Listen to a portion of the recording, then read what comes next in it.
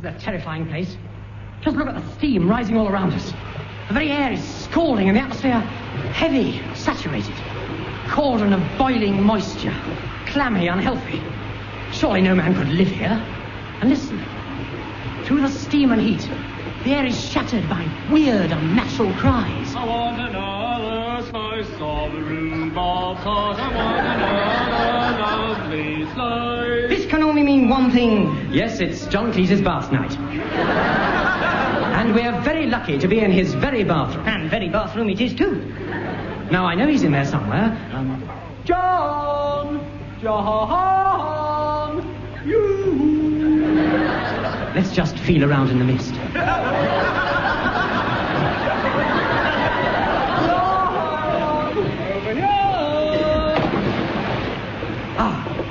Here he is. Well, here I am, standing in the shallow end, just between his left feet and the cold water tap. And as I look round, I can see all manner of things floating about in the water. For example, John, what's this extraordinary object I'm lifting up now? That's my big toe. Oh, good. And what's that crawling out onto your right knee over there? That's Bilotti. Skin diving. I think he's found some. I think Tim and Joe are still under there, looking for the soap. What day is it? Friday. Well, they should have been up by now. There's something moving over there by your elbow. Ah, yes. Oh, no. It's just one of the crocodiles. What? They feed on the rubber ducks. My goodness. Oh, it's all right. They're not real live ones. They seem to prefer rubber ducks. Well, before I go, naturally, John, we came here hoping to hear you sing. Naturally. So, have you got a bath time melody for us? Well, you're very lucky, because, in fact, I've just started a pirate radio station on my chin. Yes. Yes, well, I can see Dave Lee and the boys rowing out towards it now. Right, all aboard, men. Up you come. Splendid. So, here from somewhere in the choppy waters of John Cleese's bathtub. This is Radio Chin, broadcasting the naked voice of the nation's heartthrob. My name is Angus Prune.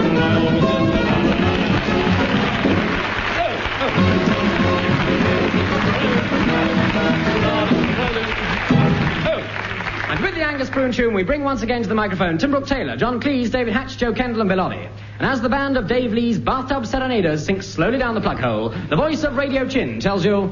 It's I'm sorry, I'll read that again.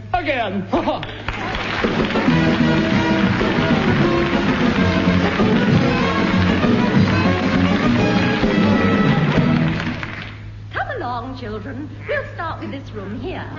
Now, this first picture is, of course, a Cézanne. This one is a Degas. And Martin, perhaps you can tell me what this one is. It's a nude, miss. Oh, yes, so it is. Stop giggling. There's nothing funny about nude. Now, I want you to look closely at this one. Not that closely, Henry. Miss, I was only looking at the soft, silky, sensual texture of the paint. You'll find the textures just the same on the arms. So will you look at those? Now, I want you all to look at the proportions. That will do, Martin. Martin, what are you staring at? This picture, miss, it's all bust. Broken, Martin, not bust. I see what you mean, yes. Please, miss, why aren't they wearing any fig leaves? Oh, well, that's because it's autumn. Now, Henry, perhaps you can tell us what the next one is called. That's called Lunch on the Grass, miss, by Manet. What are they doing, miss? They're having a picnic, Henry. Why have the ladies got no clothes on? Well, they probably felt a little hot, Martin. Well, why are the men wearing clothes, then? Oh, are they? So they are. Well, they probably caught the sun in the morning and decided not to overdo it, just as I'm always telling you. Now, what's the next one? Oh, dear, the Rape of Persephone. It's another hot picnic, miss. Yes, Henry, you're quite right. That big, fat, hairy man doesn't seem to mind whether he catches the sun or not, miss. No, Martin. But he seems to mind whether he catches those hot ladies. That big, fat, hairy man is Bacchus, the god of wine. Why is he running after the hot ladies, miss? Probably to tell them that lunch is ready, Martin.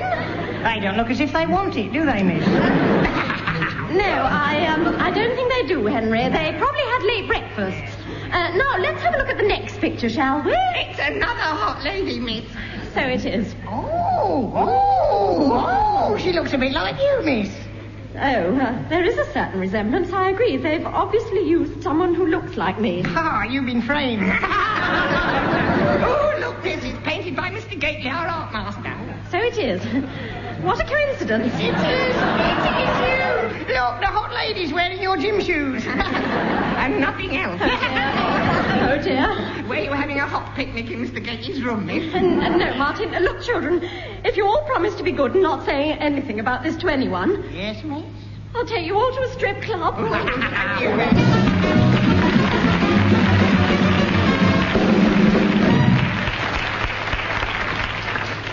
Good evening. My guest this evening in the series Interesting Jobs is Mr. Jack Smiley, who is a film actor specializing in military roles, usually in epics. Would you say that was a fair description of your work, Mr. Smiley? No.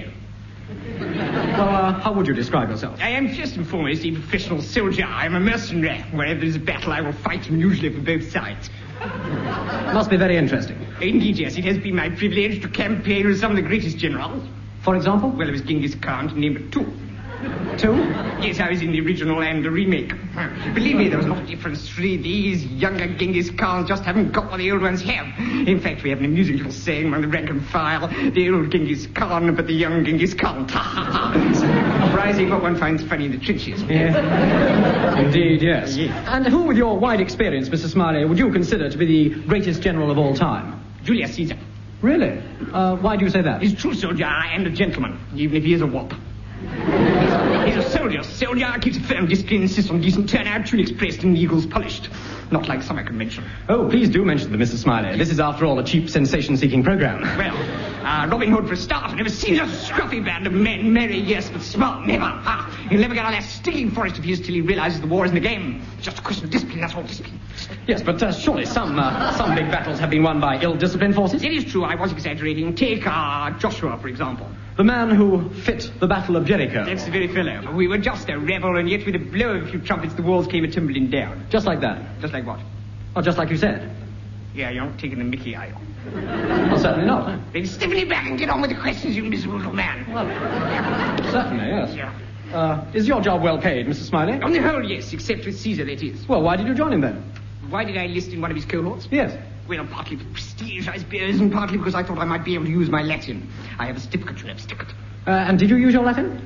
Unfortunately not. Caesar himself spoke perfect English, but with an appalling American accent. And the rest of the legionaries could only speak Spanish. Well, that's really too bad. I see you've got a lot of medals there. Yes. Well, perhaps you could tell us what they are. Well, this one, Little Eagle, was given me by Caesar. This, of course, is quite a gear for my help in the French resistance. And what's this one? My RSPCA badge. Before you go, Mrs. Smiley, perhaps you could tell us the name of your last film. Well, let me see. That was a bit of a departure for me. It was called Harlow. Harlow? Surely you mean just Harlow? No, Harlow. Who's your lady friend? It was a musical. I see, yes. Well, that's all from Interesting Jobs. Next week I shall be talking to Ivan Smokovich, the Russian lady shot put champion. Good night.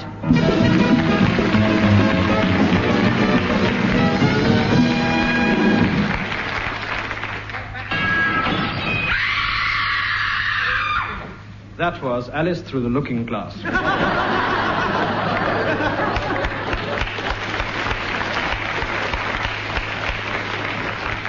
Good night, darling. Good night.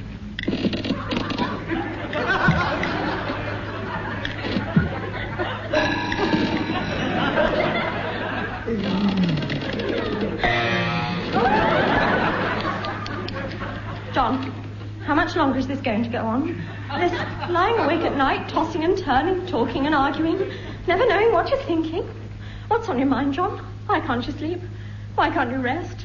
Oh, John, where's the sleep that knits up the raveled sleep of care? Oh, John, if there's anything I can do or say that will help you rest a little. John, wake up! What is it? Oh, John, can't you see what I'm doing to you? Why are you laughing? I always laugh when you do that to me. Oh, John, talk to me.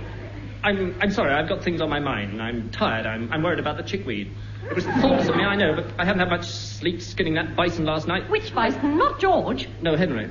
So Henry's dead? Yes. I can't say I'm sorry. He was mean, even for a bison. I'm going to sleep. John, talk to me. Say something. I'm ugly. Which? Say I'm ugly. You're ugly. You're only saying that. You don't really mean it. You don't care. You never think about me. Up and down all night, warming the milk, mashing the rusks, all the crying and the bedwetting. Yes, I know. I wouldn't mind if we had a baby. Well, I'm sorry, but I prefer bisons. Good night. John, what's happening to us?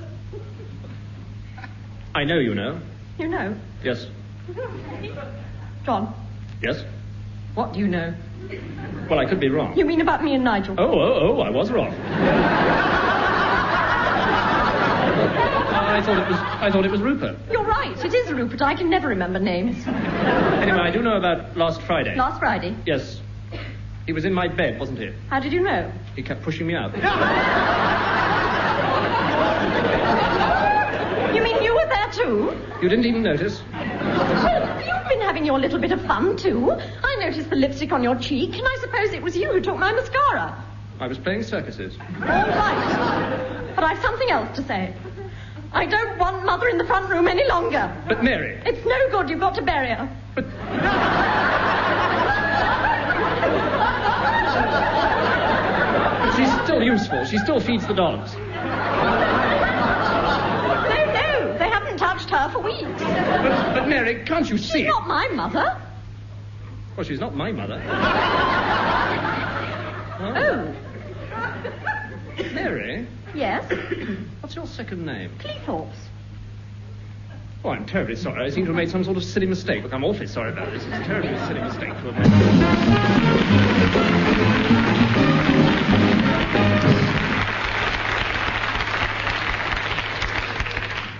John had great big waterproof boots on. John had a great big waterproof hat. John had a great big waterproof Macintosh, and you can't get kinkier than that.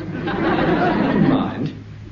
Well, we're very lucky to have here in the television studio this evening Mr. Thomas Pemberton, the Minister of Fuel. Good evening, Minister. Good evening. Minister, you've been in Germany this week studying new coal-face methods. Yes, I've been in Germany. Do you think you've learnt much that will be of help to British coal production? Well, it's very difficult to say at this stage, but it does look as though in the... Good heavens, my foot's dropped off. I beg your pardon, Minister? My foot's dropped off. Look, there it is under the table. It fell off. Will it screw back on? Of course it won't screw back on. That's what doesn't screw on, does it? No. Could we have the camera round on the Minister's foot, Keep the bloody camera away from me. I don't want people staring at it. Yes, but Minister, how did it drop off? I don't know. It's never happened before. It just fell off. Oh, there goes the other one. Oh, both my feet are dropped off. Oh, both of them. The Minister's falling to pieces. Why did this have to happen on television? Look, get some sticky tape. Minister, how do you feel about falling to pieces? My thigh's fallen off. Minister, is this your knee? Of course it's my knee. Get a box. Put me all in it. Don't lose any of the bits. What new mining methods seem to increase production? I'm falling to pieces. Help. A sticky tape. Help. Help. Oh, dear. This would have to happen in my interview.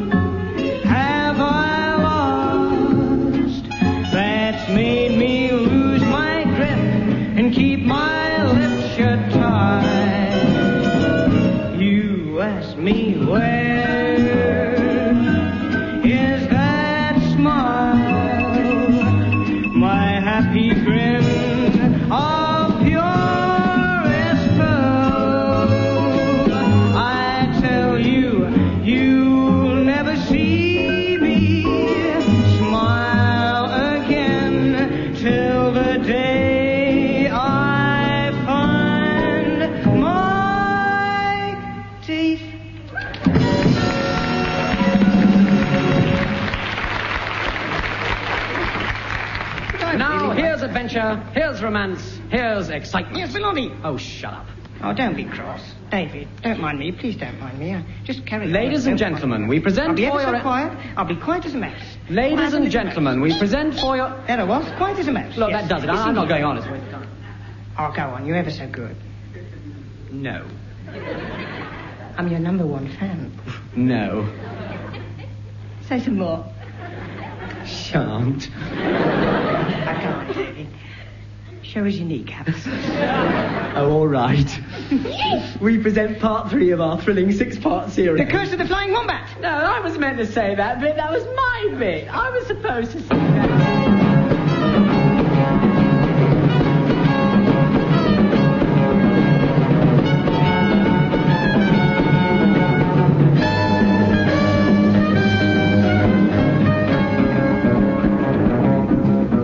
Remember, our hero Tim Brown-Windsor has set sail with the mysterious Captain Otto Cleese in the Flying Wombat in search of the green eye of the little yellow dog, hotly pursued by the mysterious Casey O'Sullivan and Masha Wilkins. Get on with it. No sooner has the mysterious cabin boy, Jim Ladd, revealed himself as none other than Tim's mysterious fiancée, Fiona Rabbit Vacuum, than the Flying Wombat strikes a submerged reef. Is this the end of our intrepid hero? Is this the end of the Flying Wombat? Is this the end? Hello. We struck a reef. The ship's going down. We're sinking, Captain. We're sinking. How extraordinarily interesting. Precisely a similar thing happened to my great-uncle Otto in the English Ocean. Do you know what he did? He made a gigantic rhubarb tart and used it to plug the hole in the vessel. I wish I'd got the recipe with me. But didn't he tell you? No, he went down with the ship. Captain, the water's weak discoverers. What shall we do? Well, stand on a chair or something. Look, we got to do something, Captain. Give us an order. Well, I'll start with a prune cocktail, and then a lobster ice cream, and then a cherry with a mouse in it. After the meal, it was the work of but a moment for the captain to issue the vital order. Full speed ahead, upwards. The great vessel lashed above the rosing waves, and we were saved. A party of men was sent over the side to repair the damage, and soon the reef was as good as new. Then we patched up the hole in the ship. After it was all over, Fiona and I stood side by side in the taffrail, watching the sunset and collecting yacht numbers. Together, we read Sails in the Sunset. It was a touching moment. Touch. Anyway, that night, 2 men rose silently up to the ship with muffled rollicks. Grief, they're laughing at anything, isn't it?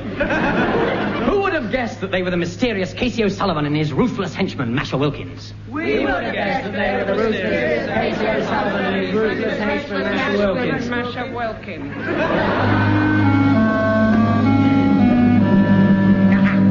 Yeah, boss.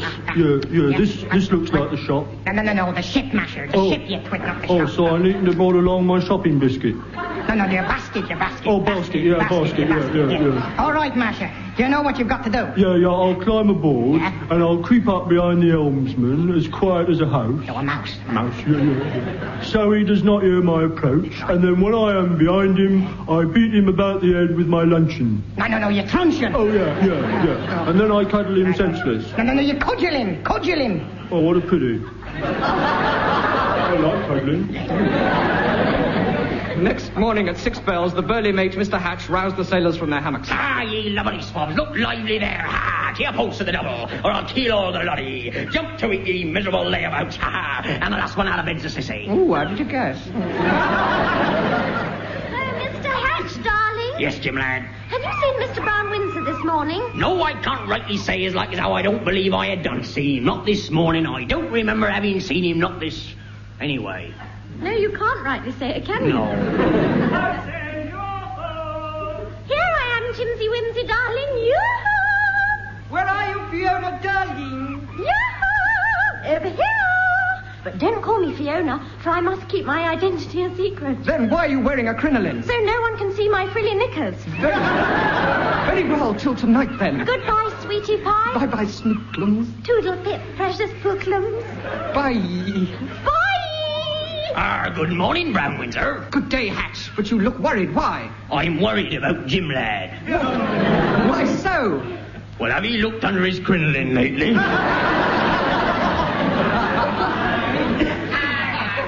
You be terrible bad bad luck to have a woman aboard. That it be, aye. Terrible bad luck, I tell 'ee. Were you to ask me what it was to have a woman aboard, I'll tell 'ee it was bad luck. Look, that's right, if you catch me. Shut up. Look. Shut up.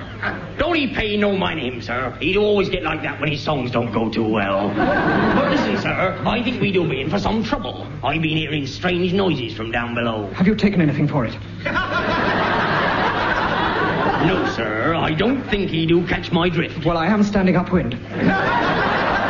Sir, I think we do have stowaways on board. Stowaways? But this is serious. I couldn't think of a joke either. Where are they? Down in the scuppers, listen. Life on the ocean wave is the only life for me. Life on the ocean main with rhubarb tart for tea. Quickly, to the scuppers! So it's Mr. Brown Windsor. We meet again. You remember me. K.K. Holt other time. You, Casey O'Sullivan, the man responsible for my ignominious discharge from the Brigade of Guards. The man who forced me to leave the country under a cloud. Disgraced in the eyes of my friends and who blackened the name of my family. It was you who caused me thus to spend my 3 long years abroad in shame and disgrace. No, I used to live next door to you in Peckham. Ah, so you did. I'm the king rat.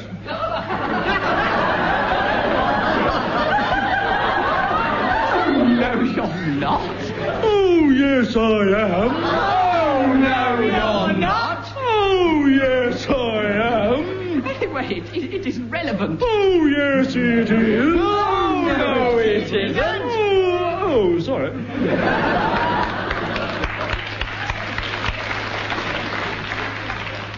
Well, that's all over now.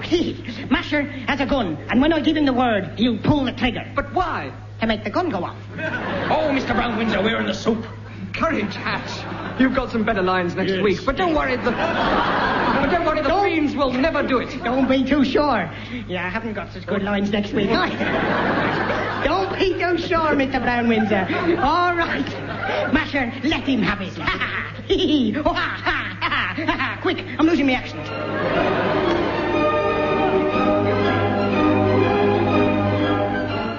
Is this the end of Tim Brown Windsor? Will they dare to pull the trigger? Will Bellotti remember his accent? Will the rhubarb top marketing board step in at the last minute? Why did the Wallaby scream at midnight? How does Humphrey Barclay manage to look so young? Send your suggestions to Any Answers, Broadcasting House, Stoke Poges, East 15.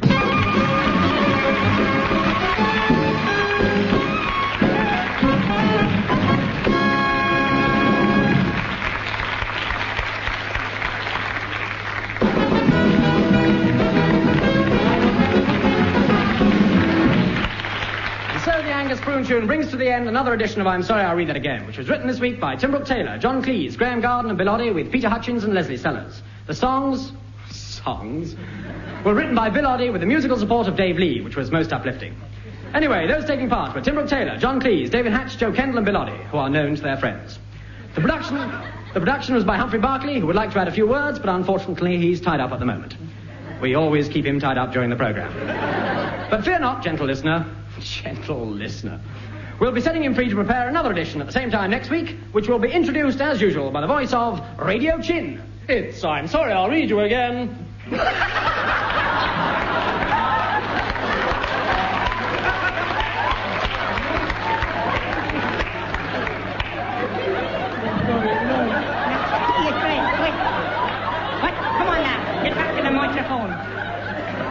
I'm sorry. It's I'm Sorry, I'll Read That Again. Again. Oh.